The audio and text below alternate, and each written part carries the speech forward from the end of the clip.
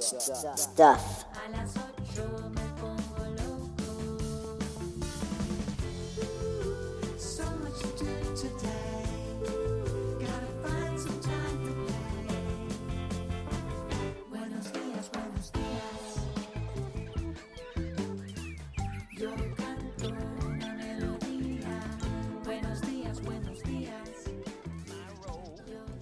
Mama, don't you let it fall. My jelly, my roll. Sweet mama, don't you let it fall. You could bake it, you could twist it, you could give it, you could grab it, you could load it, you could list it, you could bend it, you could nab it, you could mince it, you could chop it, you could send it, you could slide it, you can start it, you can stop it, you can zip it, you can hide it. My jelly, my roll. Sweet mama, don't you let it fall. My jelly. You found it. It's episode 204 of the Good Stuff Kids podcast. I'm your host, Mike Mason, and this is the show where we get to know the creators of certified and bona fide good stuff for kids and families. And today's show is a double whammy.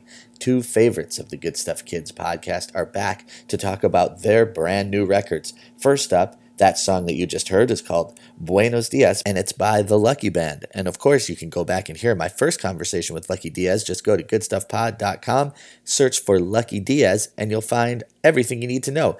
And then that last very bluesy clip you heard is by our guy, Randy Kaplan. The song is called Shake It, Don't Break It, from his new album, Shake It, Don't Break It. And Randy and I talked again. We talked a lot about the blues and ragtime and Delta blues and got to hear about what his inspiration was to create this brand new record.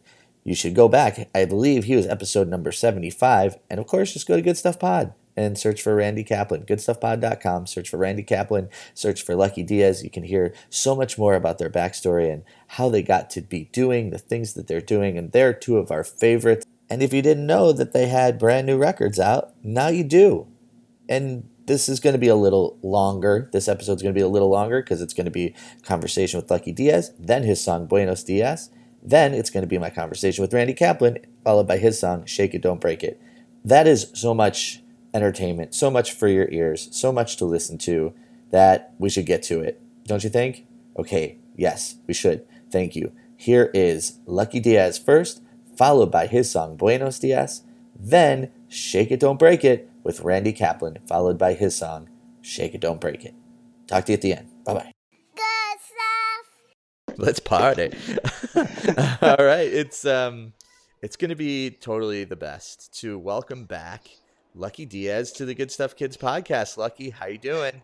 Hey there, great. Thanks for having me. Really excited to be here. Nice. So we should say you and I talked for episode 85, which is over 100 episodes ago. Whoa. Which is isn't that crazy? Man, you have been working really. Wow, that is a lot, man. That's a lot of words. That's a lot of podcasting. That's a lot of me talking and then having to listen to myself talk, but really loving listening to other people talk about why they do what they do and why they make what they make. It's a struggle because I hate listening to my own voice. So you know what I'm saying. Oh man, every time I listen to this, I'm like, oh great, there you go again, sounding like you don't know what you're doing.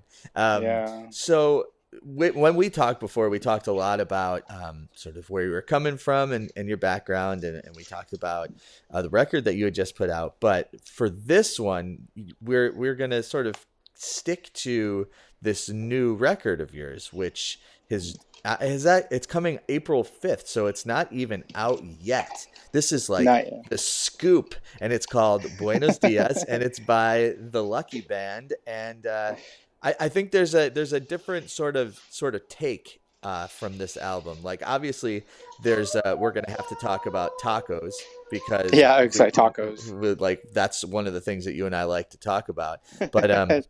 But it's actually interesting. Something that I read said that you through this album were trying to capture, family life, what life was like for you and your family, and it's amazing to hear in the background a little bit of what this family life is like. What's happening? So tell me a little bit. Wow. Well, I mean, we're always together, so our family is completely a unit. Everywhere we go around the world, so we're kind of inseparable, and which is, it has its benefits and its challenges. But I think for a long time, we didn't put anything out for a couple years, and it was like really tough to kind of. I was feeling a little bit overwhelmed by the fact we had so much happening, and we had a new daughter, which was an awesome blessing, but also that being a parent, I'm sure that it takes a lot to do, almost to even live a daily existence is so challenging, right? Because you like have you have to keep a household together, and you're educating your kids, and like the whole gamut. So I think these songs just came out of simply just fitting them in when just to have an inspired life, right? So like playtime or whatever, just making up stuff that I thought Indiana would really love to hear. And if she liked it, like great, and if she didn't, then I don't know, I would just doodle on something else, I guess we just move on. But I mean, it's about our life, and our life in Koreatown and Los Angeles, and what that's like, and finding out my dad lived and was raised in Koreatown for a long time, which I didn't even know, and we got a place in K-Town, and my dad's like, oh yeah, I went to middle school, like 2 blocks from where you live. And I'm like, what? What are you, what are you saying? He's like, yeah, it's Brando High School right down the street. And I'm like, he's like, I'm telling you. I'm like, and literally I drove 3 blocks. I'm like, whoa, my dad went to school here. I took a photo of it and I texted it to him, and he's like, yep, that's where I went to school. And I'm like, why didn't I know this about you? So, yeah. But it's when he was really a young, a young kid, and he was living his Los Angeles existence. So yeah, that was really inspiring to me, to have our family in the same space that my dad had, grown up in a place that I always have felt like a foreigner, but now feel like it's my home. So it was really great, man. It was really awesome. Totally. So so where were you before you were in Koreatown? Were you still... we were in South Pass. I mean, we've lived in lots of parts of Los Angeles. We lived in Los Feliz for 10 years, and then we moved to South Pass, and we were there for a little while. I guess we were about 8 years in Los Feliz, give or take, and then we moved to South Pass, and that was great. And then we were on the road so much that we just really weren't here, and then we just felt it was just time for a change, and so that's why we ended up in K-Town. And it's a really cool neighborhood, and it's really changing rapidly, and I think the city of LA is changing really quickly. So that's another, we have a place in the Midwest that we call home sometimes. So we're just kind of we can't stop. We always have to keep moving, I guess. I guess it's not for everybody, but it's definitely our thing. So yeah, it's wonderful. Yeah, you all are on the road, and you're getting ready to go out again now, sort of as we speak, right? Like that's we're packing up our road cases to leave again. Yeah. So where are you headed for this one? We're going to the Bay Area, San Jose, East Bay, like I guess we'd call it the South Bay, but San Jose, Santa Clara, San Francisco area, which I also have really deep roots in, as you know. So that'll be a lot of fun. We have like a few dates up there, and we'll do those, and then we'll come back, and we'll get ready to go to Asia again in a few weeks, and that's exciting and weird. And believe it or not, there are tacos in China. No, I don't. Yeah, dude, I don't know. I can't speak to the validity of the taco there, right. But I definitely have seen signs for the availability of tacos, I guess. Yeah, well, I mean, look, tacos are something that are near and dear to both of our hearts. Yes, and of course. Sort of on that note, as you said that you relocated, we relocated to Houston, which is like apparently. Oh my goodness! Yeah. Oh whoa! Oh hey! Big Man! moves. Houston's awesome. There's a queso place. God, what's the name of that area? It's kind of when we were just there. Oh, I'm gonna have to pull this up. Pull this up. And you're gonna be like, yeah, I knew that place. Maybe or maybe not, because we don't get out much. But anyway, yeah. Let's talk about that. Yeah, right. So like, I appreciate the idea that this new record is centered around the energy that happens in the home, and that is can be sort of chaotic energy, but can also be really, really good energy. So we have 3 kids, and there is always lots and lots and lots of energy coming along. So I think that like what I would love to hear, there's some food specific songs, right? There's the nacho song and Pan Dulce and Taco Tuesday, which I want to hear about, but I also want to hear your take on a few of the other ones as well. So why don't we start with let's start with the nacho song. You have our buddies Andrew and Polly on there, and where did that song come from? Andrew and Polly are awesome, really dear to my heart, very dear friends, co-collaborators always. We were working, I guess we're still kind of working on this food concept album. We really were kind of, there's been so much happening in the world. So I think we've all been kind of distracted, and we had started working on a food concept record, and wrote like a bunch of songs. I mean, we must have like 10 or 11 songs that we have that are kind of put away that I hope we get to finish. And I had this nacho. I had this nacho chorus, like na na na na na na na na nacho cheese, and I was like, man, I had this great chorus, but I didn't have much of anything else, and I was really struggling with it. So I got back to LA, and we had one of our writing sessions. I'm like, hey, I got this thing, but like everything else, like it's like not that good, and they're such great writers, and they're like, yeah, well, let's write about like the guy, let's write about Nacho. And I'm like, yeah, all right, cool. And Polly's like really great. She pulls out her computer. She's like, well, his name is Ignacio. And like, we knew that nachos were an invention by this guy named Nacho, which was really funny. And then, but she was so great at extracting the story. And she's like, oh yeah, cool. Well, let's just write it about the moment nachos were created, and this epic moment, right? Because nachos are just this gift. We all have like iPhones or something. We don't really know what life was like before. Oh, I mean, I we can't do, imagine. but we don't. Right, but we can't imagine life without nachos. I Right, mean, let's the be thing. honest. You just walk yeah. into a restaurant and you're like, man, I just feel like having some nachos. I mean, think about this.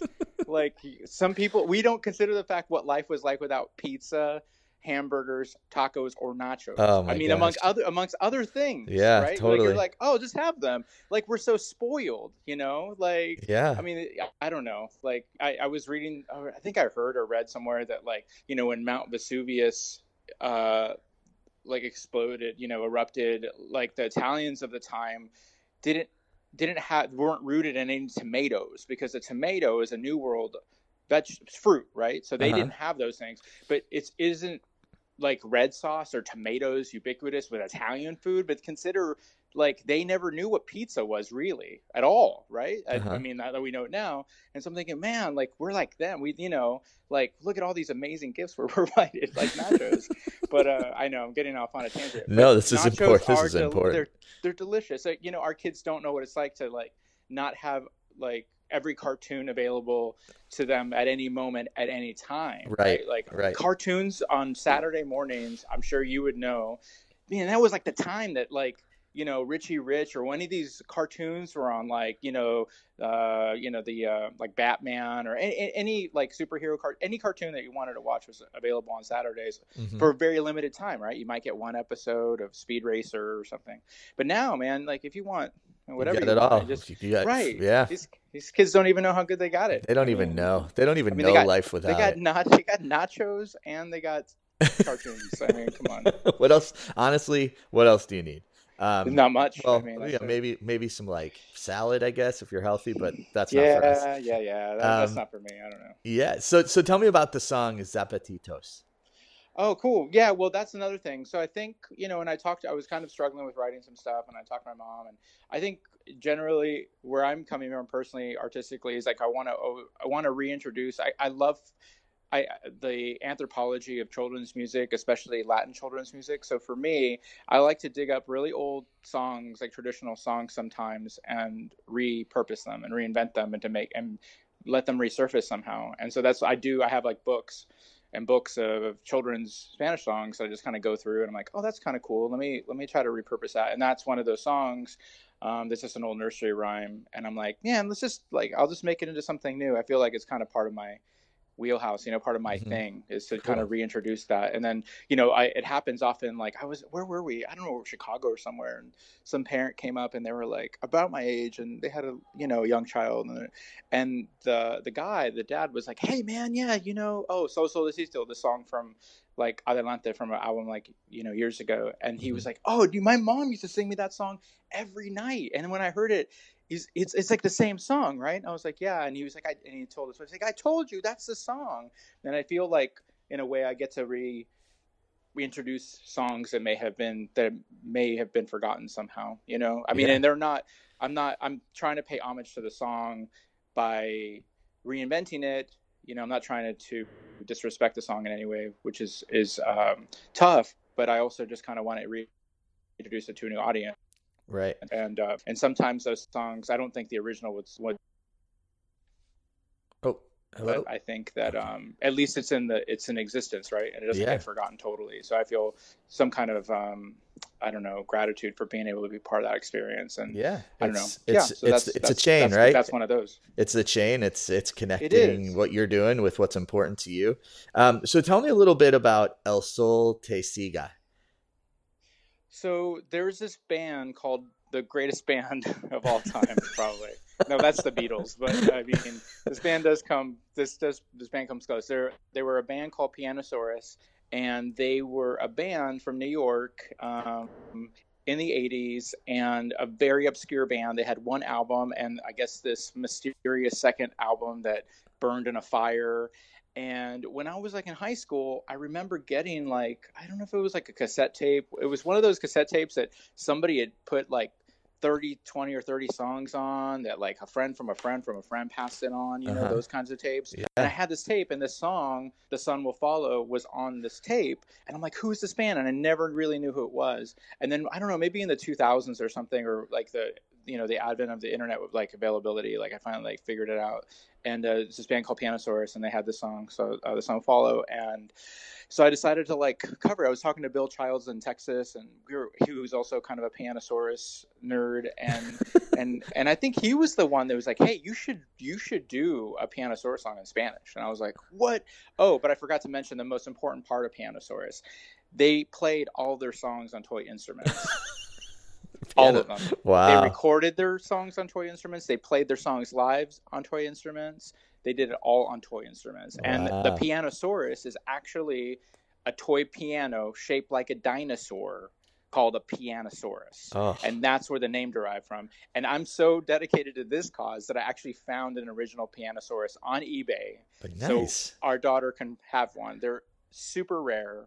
I managed to find one. I was really excited. I was like waiting in this dodgy supermarket parking lot on the west side. Like I bought it on eBay, and I was like, hey, can I meet you to pick this thing up? And I'm literally like waiting. I was kind of like a moment from like Breaking Bad or something, right? Where I'm like waiting in a parking lot like at 10 o'clock at night, like I got like $60. I mean, it was not cheap, right? Like right. For a piece of plastic, it's like a toy. I mean, it's not like a lot of money, but I'm like sitting there in our black SUV in a parking lot waiting for someone to show up, and like this gal pulls up with, I think, her boyfriend or husband, some young girl, and she was like, you buy the Pianosaurus? And I was like, yeah, I'm here for the Pianosaurus. Like, you got the stuff? Wow. I'm like, yeah, you got the stuff. You got the stuff. Yeah, you got the stuff. Yeah. And I'm like, where did you get this Pianosaurus? It's really rare. She's like, I know, it was like my sister's, and we'd like pass it down through our family. And I was like, oh, great.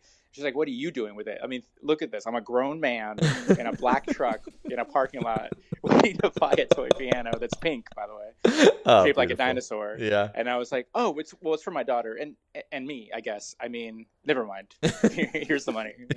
That's not your concern. Don't worry about it. I'm like, I'm leaving. Wow, it's amazing. All right, so one thing that we know about you, Lucky, is that you go all in. You really go all in, and I think that there's a new look for you, and in a couple ways for you and the band. When you're out on the road and touring, you're not being referred to as Lucky Diaz in the Family Jam Band, but now you're called the Lucky Band. And right. I saw some photos of like a kind of a hip new look for you all. So what's going on with the band name and the look, and I hear zippers zipping, so packing is happening. Yeah, sorry. Yeah, no, it's all good. This is real life. Like this is the life of Lucky Diaz. We are in it deep. We are packing up. We have a new look. It was this time, so we've been touring in Asia for the last few years, and there they call us the Lucky Family Band. And we were, I don't know, for a long time really struggled. I'm really an introvert. I never particularly liked having my last name in the band name, and I really don't know how that really came about, other than the fact that when we started the band, it was just kind of like the Family Jam Band, but it couldn't be just the Family Jam Band, because I think I remember it was just like, it was a little bit too generic, and I think there might have been other Family Jam Bands out there. Mm-hmm. And so I was like, oh, well, it's Lucky Diaz and the Family Jam Band.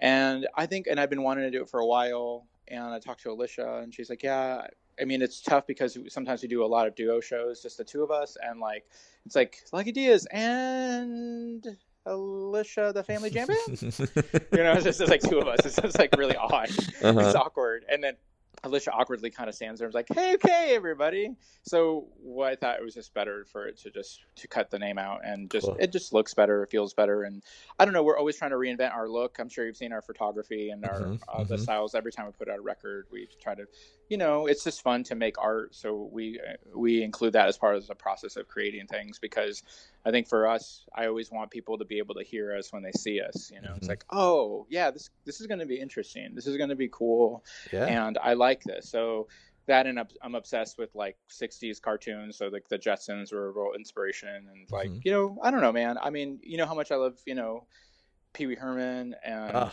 camp and all that stuff, and we've talked about that before. And so for me, it's like just something that I really, and Alicia and I both share. And I don't know, who doesn't like to dress up sometimes, right? Yeah, totally. So let's talk Pee Wee Herman for a second. Yeah, of course, we could always talk Pee Wee Herman. Always. So I am not up on my Pee Wee's Big Adventure, so maybe you can help me out with this. We moved to Houston, right? And we were just in San Antonio, so we went to the Alamo, the basement.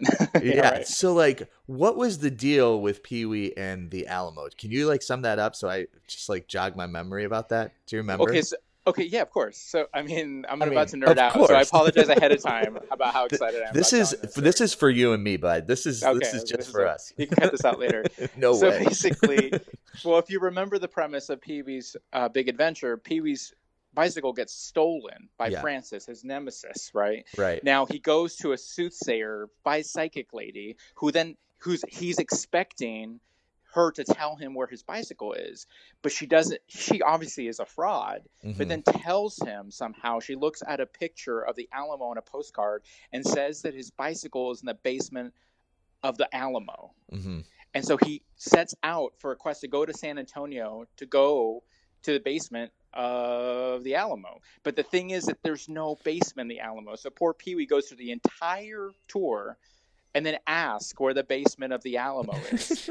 He's like, when do we get to the basement? Right? I don't think he even makes it through the whole tour. I think he's in the tour for like maybe 10 minutes or something. He's like, excuse me, can we get to the basement of Alamo? And the lady's like, oh, and everyone starts laughing at him, and he kind of has this breakdown, and he passes out. But I think he passed out a few times in that movie. But yeah, so that's the thing. So every time you go to the Alamo, at least when I go to the Alamo, we're like, oh, we're going to go to the basement of the Alamo, which obviously doesn't exist. It would be funny if there was some kind of cellar, though, right? Sure. Maybe there is. There should be a root cellar there. I don't know. I don't know.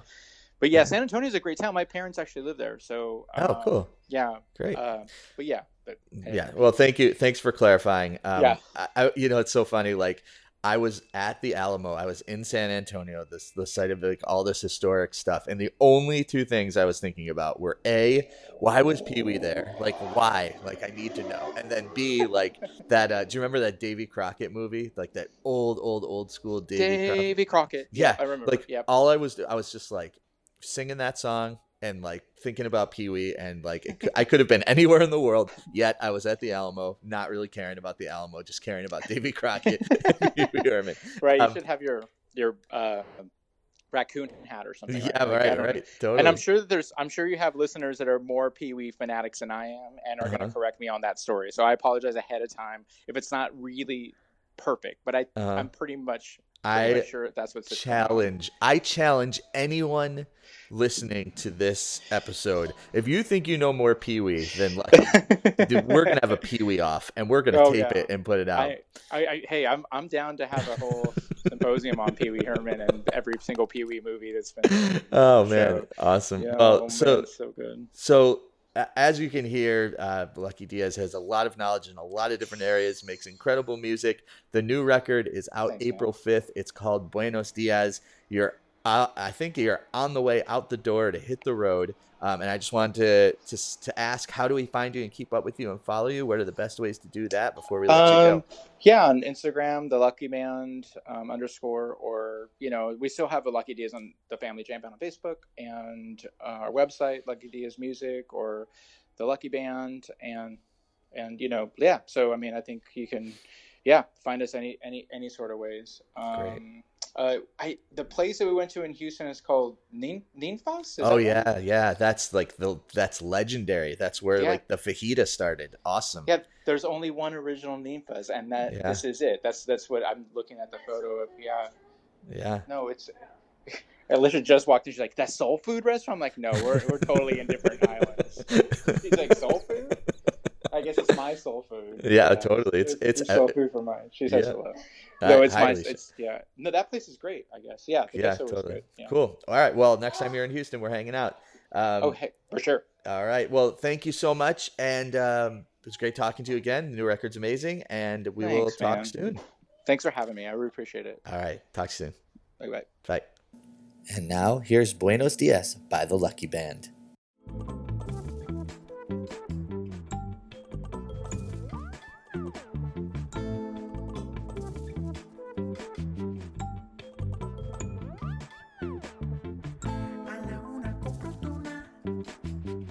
A las 2 como arroz.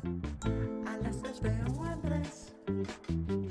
A las 4 voy al teatro. A las 5 pego un brinco. A las 6 yo jugaré. A las 7 cenaré. A las 8 me pongo loco. So much to do today. Gotta find some time to play. Buenos días, buenos días. Yo canto una melodía. Buenos días, buenos días. Yo canto una melodía. Buenos días, buenos días. Yo canto una melodía. Buenos días, buenos días. Yo canto una melodía. A la 1 compro tuna. A las 2 como arroz. A las 3 veo a Andrés. A las 4 voy al teatro. A las 5 pego un brinco. A las 6 yo jugaré. A las 7 cenaré. A las 8 me pongo loco. So much to do today. Gotta find some time to play. Buenos días, buenos días. Yo canto una melodía. Buenos días, buenos días. Yo canto una melodía. Buenos días, buenos días. Yo canto una melodía. Buenos días, buenos días. Yo canto una melodía. So much to do today. Gotta find some time to play. So much to do today. Gotta find some time to play. Buenos días, buenos días. Yo canto una melodía. Buenos días, buenos días. Yo canto una melodía. Buenos días, buenos días. Yo canto una melodía. Buenos días, buenos días. Yo canto una melodía.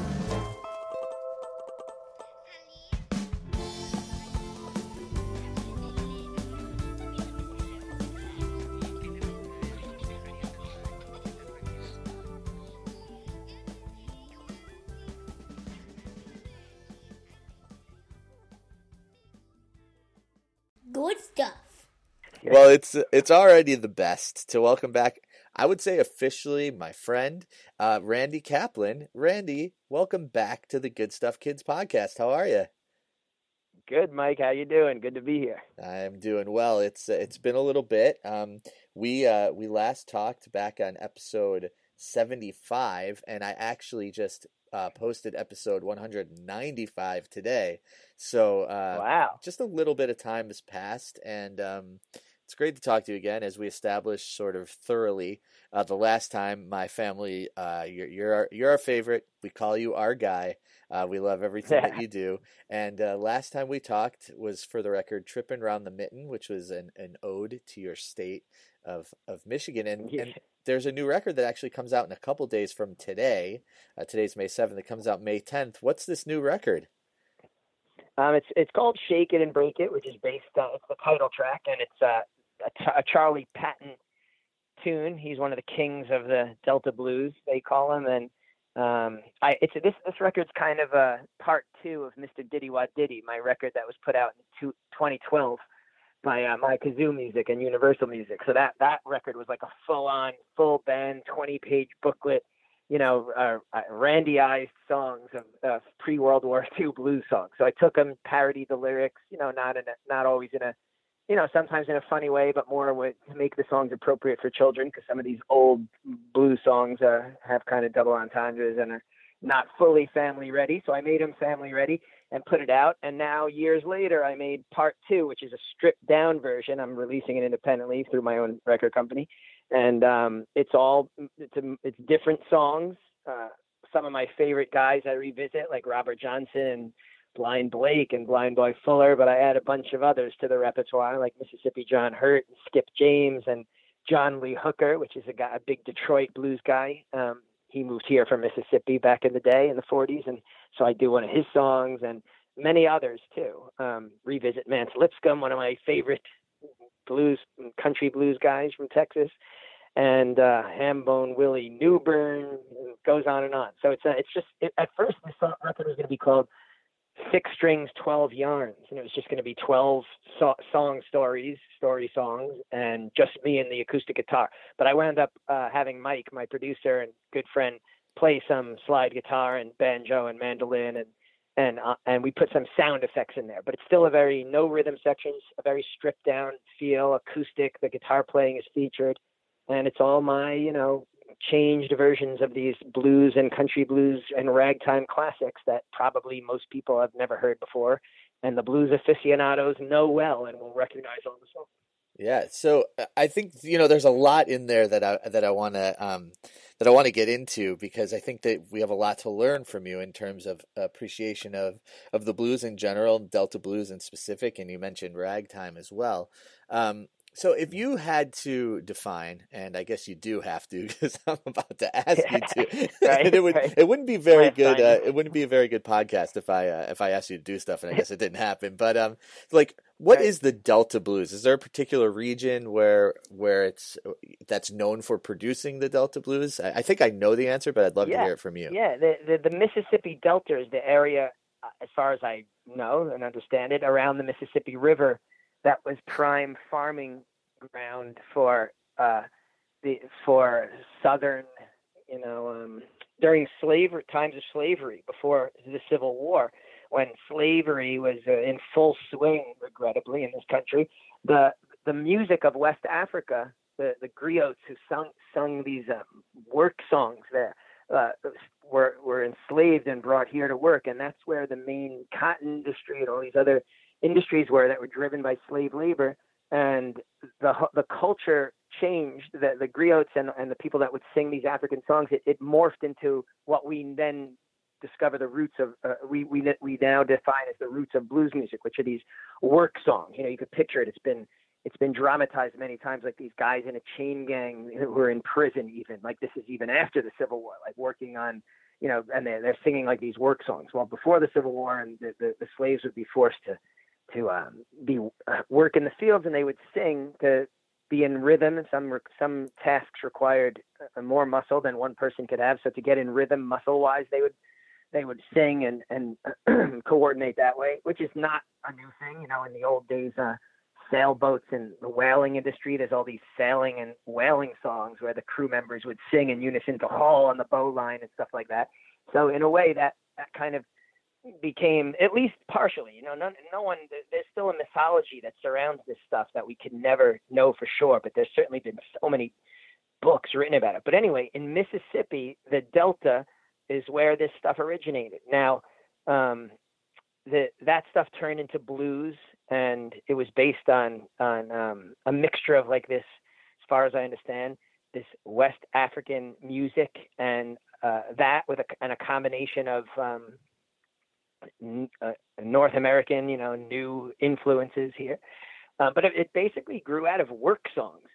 And Delta blues music the connotation of Delta blues is like Charlie Patton and Robert Johnson, guys from the Deep South. That has a rough-hewn edge to it. It's they're edgy. And even in the early 20th century, Delta blues, which is really when we can really start tracing music, like in the 19 teens, even in 20s, when we first start getting recordings. Everything before that is pretty much guesswork. This stuff wasn't notated like classical music is, concert music. It's all, people doing research. But when we start getting recordings of it, then we could start doing what we humans love to do, which is taxonomy. We start categorizing things and saying, oh, this is Delta blues. This is more Piedmont blues, which is Georgia and North Carolina. Oh, this is country blues, which is something like, this is Texas blues. So there's all these different categories. Mm-hmm. And of course, the best thing about categories is when you get a gray area and you can't quite fit into your scheme. And that's what some of these guys do. Like, so Delta blues, you think of Charlie Patton, who's a very gruff, and singer, and it's like all hard work song, it feels like. But then you get a guy named like Mississippi John Hurt is technically a Delta blues musician, but he sounds more like a ragtime Piedmont East Coast blues, soft, gentle finger picker. So there are anomalies in all these categories. But the Delta blues is basically that first recorded kind of rough blues that you picture, like when you hear Charlie Patton and some slide guitar and Robert Johnson's way of playing. Mm-hmm. And of course, that is, I'm not a musicologist or an ethnomusicologist, but that's my take on it from reading and researching and playing the blues for all these years. So. I mean, I'm of all the people that you said, I'm most familiar with Mississippi John Hurt, and I think that what you said makes a lot of sense. There's a specific style, and I think without getting super, going down a path that I think you and I would love to go down, which is like this right. super music nerdy kind of way, but he plays in a different way, and I think that that's part of the Delta blues style, which is like both rhythmic and melodic at the same time. Yeah, that's fair. And yeah, go ahead. Yeah, so he has. You're saying those things are what you think of as Delta blues? That's what I think of as Delta blues, and that's only because I'm most familiar with Mississippi John Hurt. Yeah, that's it. And it's interesting because that's where our categories kind of become, chaotic and mixed up. Because Mississippi John Hurt has got Mississippi in his name, and that's what Delta blues music is associated with. And he was recording in the 20s, and then of course he had his whole revival in the 60s, and when the new folk, Renaissance happened in New York City, and they found him on his farm in Avalon, Mississippi, and came out of retirement and enjoyed a glory decade, traveling around and playing. But his sound is atypical of Delta blues. He's playing like a double bass on his finger, and it's like very syncopated and ragtimey and very complex guitar picking, which is more common in North Carolina and Georgia, and that's called East Coast or Piedmont blues. You get, and ragtime even, which is Blind Blake is like the king of ragtime guitar, and Blind Boy Fuller from North Carolina. Real Delta, you think of Charlie Patton and Robert Johnson. They're not doing ragtime so much. They're doing a different thing. The thumb is like belting out pushing out a rhythm that's not alternating between strings. It's gruffer and more raw, although Robert Johnson can play guitar as good as anyone ever. But it's a different thing. So Mississippi John Hurt is not really the typical Delta blues guy. I'd say Charlie Patton is. Charlie Patton. All right. Yeah. So for all of us, and myself mainly, who is going to go do some research after learning from you, Randy, I'm going to go check out some Charlie Patton. And I think that it's interesting, right? So there's like a line that goes from this idea of Delta blues like directly through to a band like Led Zeppelin, and then directly through to any number of bands that are playing today. And I think that is Robert Johnson, who, there's a lot of mythology around him. Totally. But he is, he is one of, if not the most, and this is a hot take. He is one of, if not the most influential guitar players of all time. Certainly.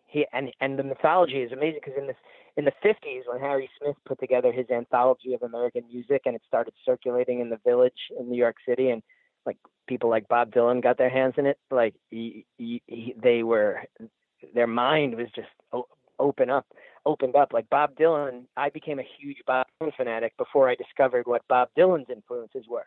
Then when I went back and found who Bob Dylan's influences were, which are this Harry Smith anthology and other blues and country guys, you pick out stuff from those older songs going, oh, yeah, that's what Bob Dylan did in that song. Some of them are like the exact melody or phrase snatches of lyrics, you know, snippets of lyrics, which are fine.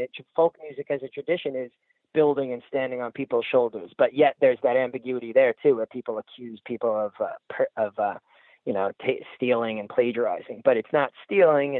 It's basically emulating. But that's, you know, this is a great topic because what you were mentioning the British rock bands like Led Zeppelin and Eric Clapton and Cream and all those guys, and even the Rolling Stones, like in the 60s, when those guys got their hands in it, they idolized these American bluesmen that were still much more of a mythology and mystery surrounding them than they have now, because now we've done so extensive research and we've uncovered every Robert Johnson recording ever and seen both photos of him that exist. There's even a rumored third photograph of him that is contentious whether it's authentic or not. You know, Blind Lake, there's only one photo of. There's much more weirdness surrounding Blind Lake. There's a dispute as to what his real name is, and there's only one photo. People don't know whether he's from the Georgia Sea Islands or Florida, you know, or it's amazing. But these guys were just way more mysterious. People, when they first heard Mississippi John Hurt, they had no idea if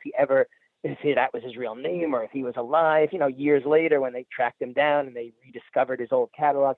But still, these guys, as you say, have a total mythology surrounding them. And the British guys, the rockers that got their hands in them, basically Led Zeppelin, Robert Plant and Jimmy Page will say, we're just ripping off Robert Johnson and blues guys and making it electric and adding guitar solos, you know, and that was a bone of contention too, because a lot of people said, "Oh, they're stealing," but that's really the history of music. You're building upon it. Of course, nowadays with intellectual, you know, copyright law and intellectual property, that wasn't really a thing in the old days. You know, it was more of a tradition that everyone contributes to, but now it's more organized. A little more, it's like the beauty of a cover song is sort of changed.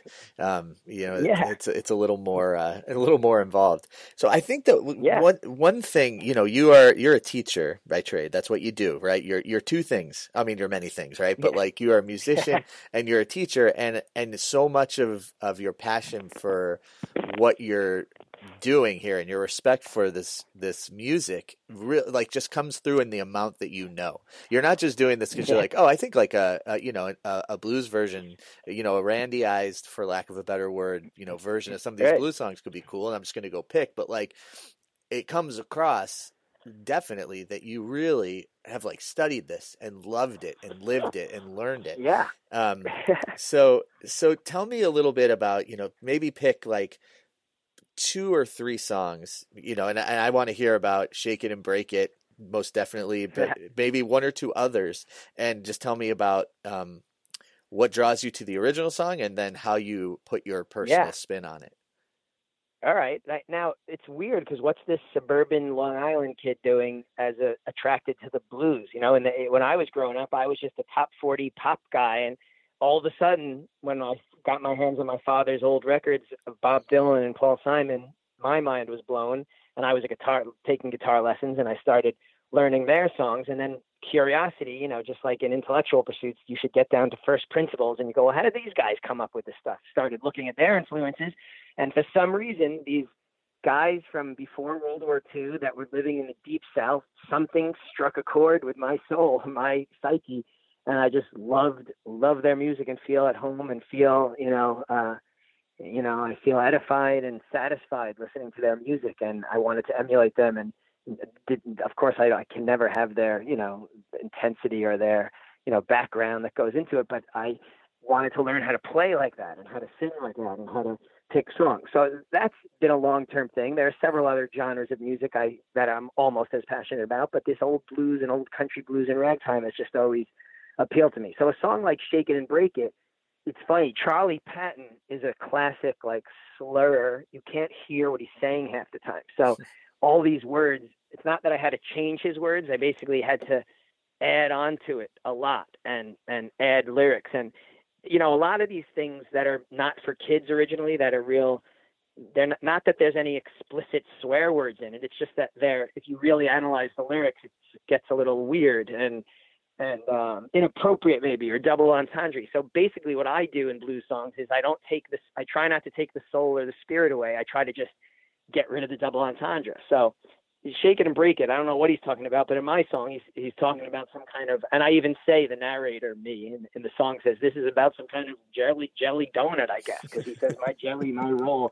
and so I say all these things that you could do with a jelly donut, which some of them are not even literal, and what I also do that bugs me myself is I make these complex lyrical things that it takes forever to memorize. So I have my record release show this Friday, and I don't have the head song, this title song memorized, so I have to read it off sheet music. And I look at it and I'm daunted, going, I'll never memorize this. But I felt the same way about Honk Honk, the first song on Tripping Around the Pit. And I've committed that to memory. So if I can commit that to memory, I could do that. So yeah, I just added a million lyrics, and it's the same exact tune as Charlie Patton's, and the same. Well, I don't know if it's the same spirit, but it's certainly a take on it. Mm-hmm. Now, a song like Candyman Blues that opens the record, that's a Mississippi John Hurt song. So you hear the gentle, complex ragtime syncopation and the finger picking. Now, Mississippi John Hurt's song Candyman Blues is one of the weirdest, most inappropriate songs. Again, no explicit curses or swear words, but what it's about. So a lot of times to make a song family appropriate and actually have nothing weird about it is you just literalize it. So my song is actually about candy, whereas his song is not about candy. It's a metaphor. The same thing when I covered Maroon 5's Sugar. Their song Sugar is not about sugar. Mine is about the actual sugar that is in candy. So and if you know the original, it retains all of that. Uh-huh. So you could laugh at it if you know the song, but if you're a kid, it's totally fine to listen to. So that song, Candyman Blues, Mississippi John Hurt, that's the second one. What other one what's another favorite of mine? Let's see.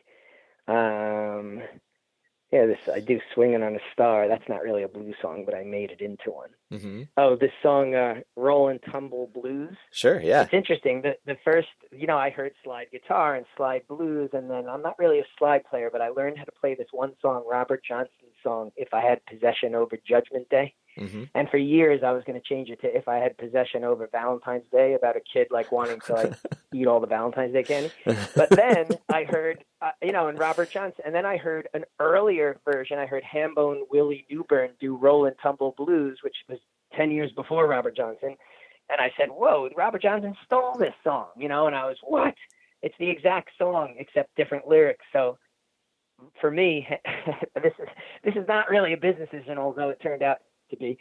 Robert Johnson's, you'd have to license. It's still under copyright, but Hambone Willie Newburn's song "Rollin' Tumble Blues" is in the public domain. Oh, so interesting. I'll just do that one instead of.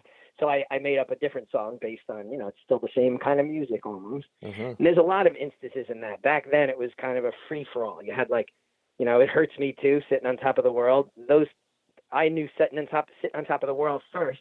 Then I heard It Hurts Me Too, and I'm like, wait, these are almost the same exact song. And I just combined the two into one song.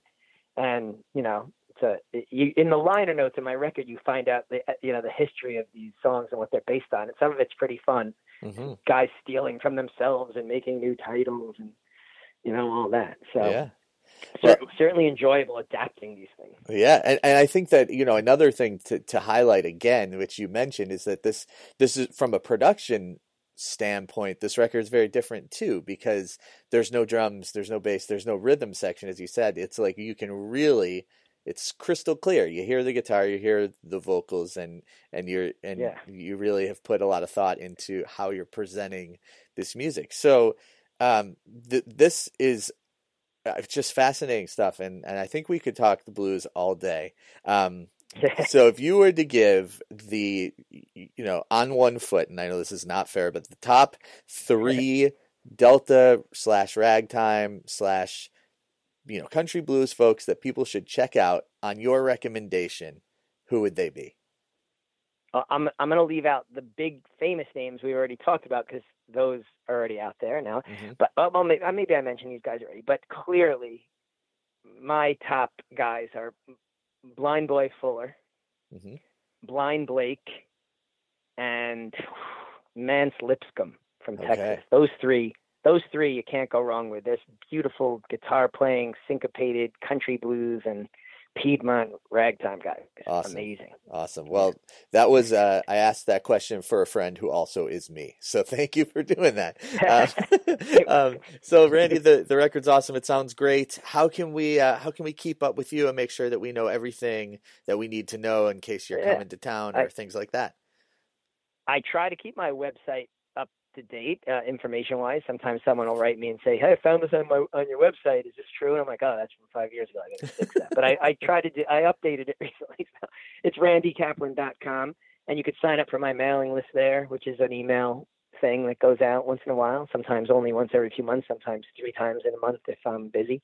And I'll have all the usual things like Facebook and Twitter and Instagram and Bandcamp. You could sign up to all those there. Nice. Yeah. Nice. Well, thank you again for taking the time. It's great to hear all about this record. It's a great record, and I love that you put your stamp on some of these classic things, and we should all know about it. So thank you for being a link in this chain. Man, how was that for Thanks, for Mike. I appreciate it, and I approve of that wording. Link in the chain. All right. Take care. And that's going to do it. Thanks to Lucky Diaz. Thanks to Randy Kaplan. It was so great to catch up with these folks who keep making music for families, keep doing things that are authentic to them, keep doing things that are meaningful to them. So, check out all the past episodes at goodstuffpod.com. You can email me, mike@goodstuffpod.com. Would love to hear from you. And now, before we get out of here for good, here is Shake It, Don't Break It, the full song from Randy Kaplan's brand new album, Shake It, Don't Break It. Talk to you very soon. This is a song about a kind of fancy donut, I guess. First sung by Charlie Patton. He is the father of the Delta Blues.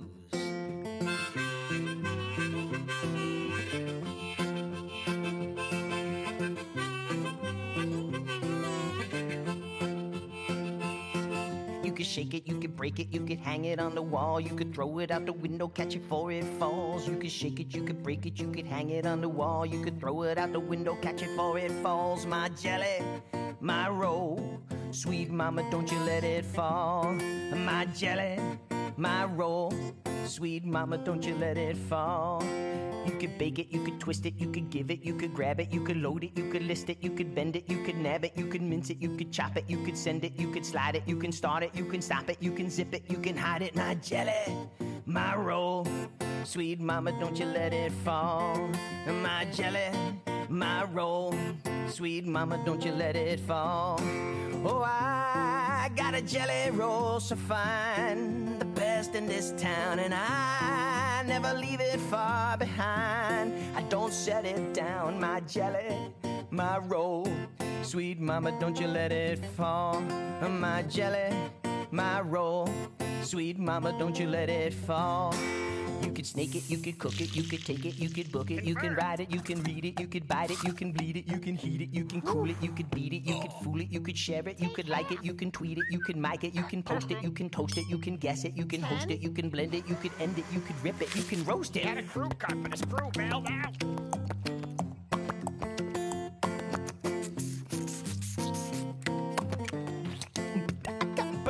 It's my jelly, it's my roll. Sweet mama, don't you let it fall. My jelly, my roll. Sweet mama, don't you let it fall.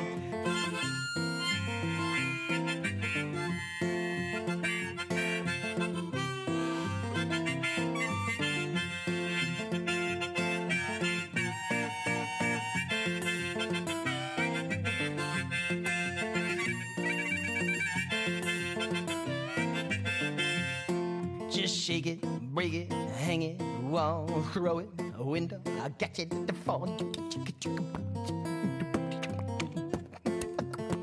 Oh, you can sing it, you can tap it, you could say it, you could snap it, you could dance it, you can chant it, you could pop it, you could lance it, you could pluck it, you can bow it, you could reap it, you could sow it, you could trim it, you can cut it, you can mine it, you can mow it, you could slip it, you could slide it, you could zip it, you can hide it, you could bend it, you could break it, you could blend it, you could make it, all stir it, mince it, ring it, rinse it, pick it, strum it, drum it, bum it, tick it, you could chop it, you could keep it in your locket, you could glue it, you could tack it, you could zip it in your jacket, all chew it, slurp it, belch it, burp it, sneeze it, cough it, don it, doff it, you could bunt it, you can bat it, you could pet it, you could pat it, you could plant it, you could dig it, you could wear it as a wig, it makes you happy, makes you glad, makes you goofy, just a tad, and if you're feeling kinda blue, I got a jelly roll for you, my jelly, my roll, sweet mama, don't you let it fall, my jelly, my roll, sweet mama, don't you let it fall.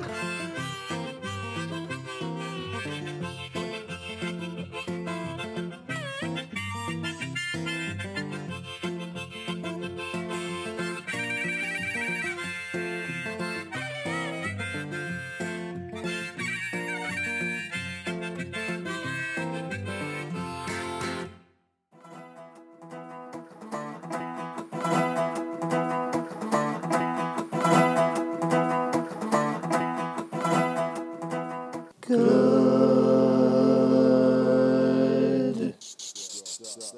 Stuff.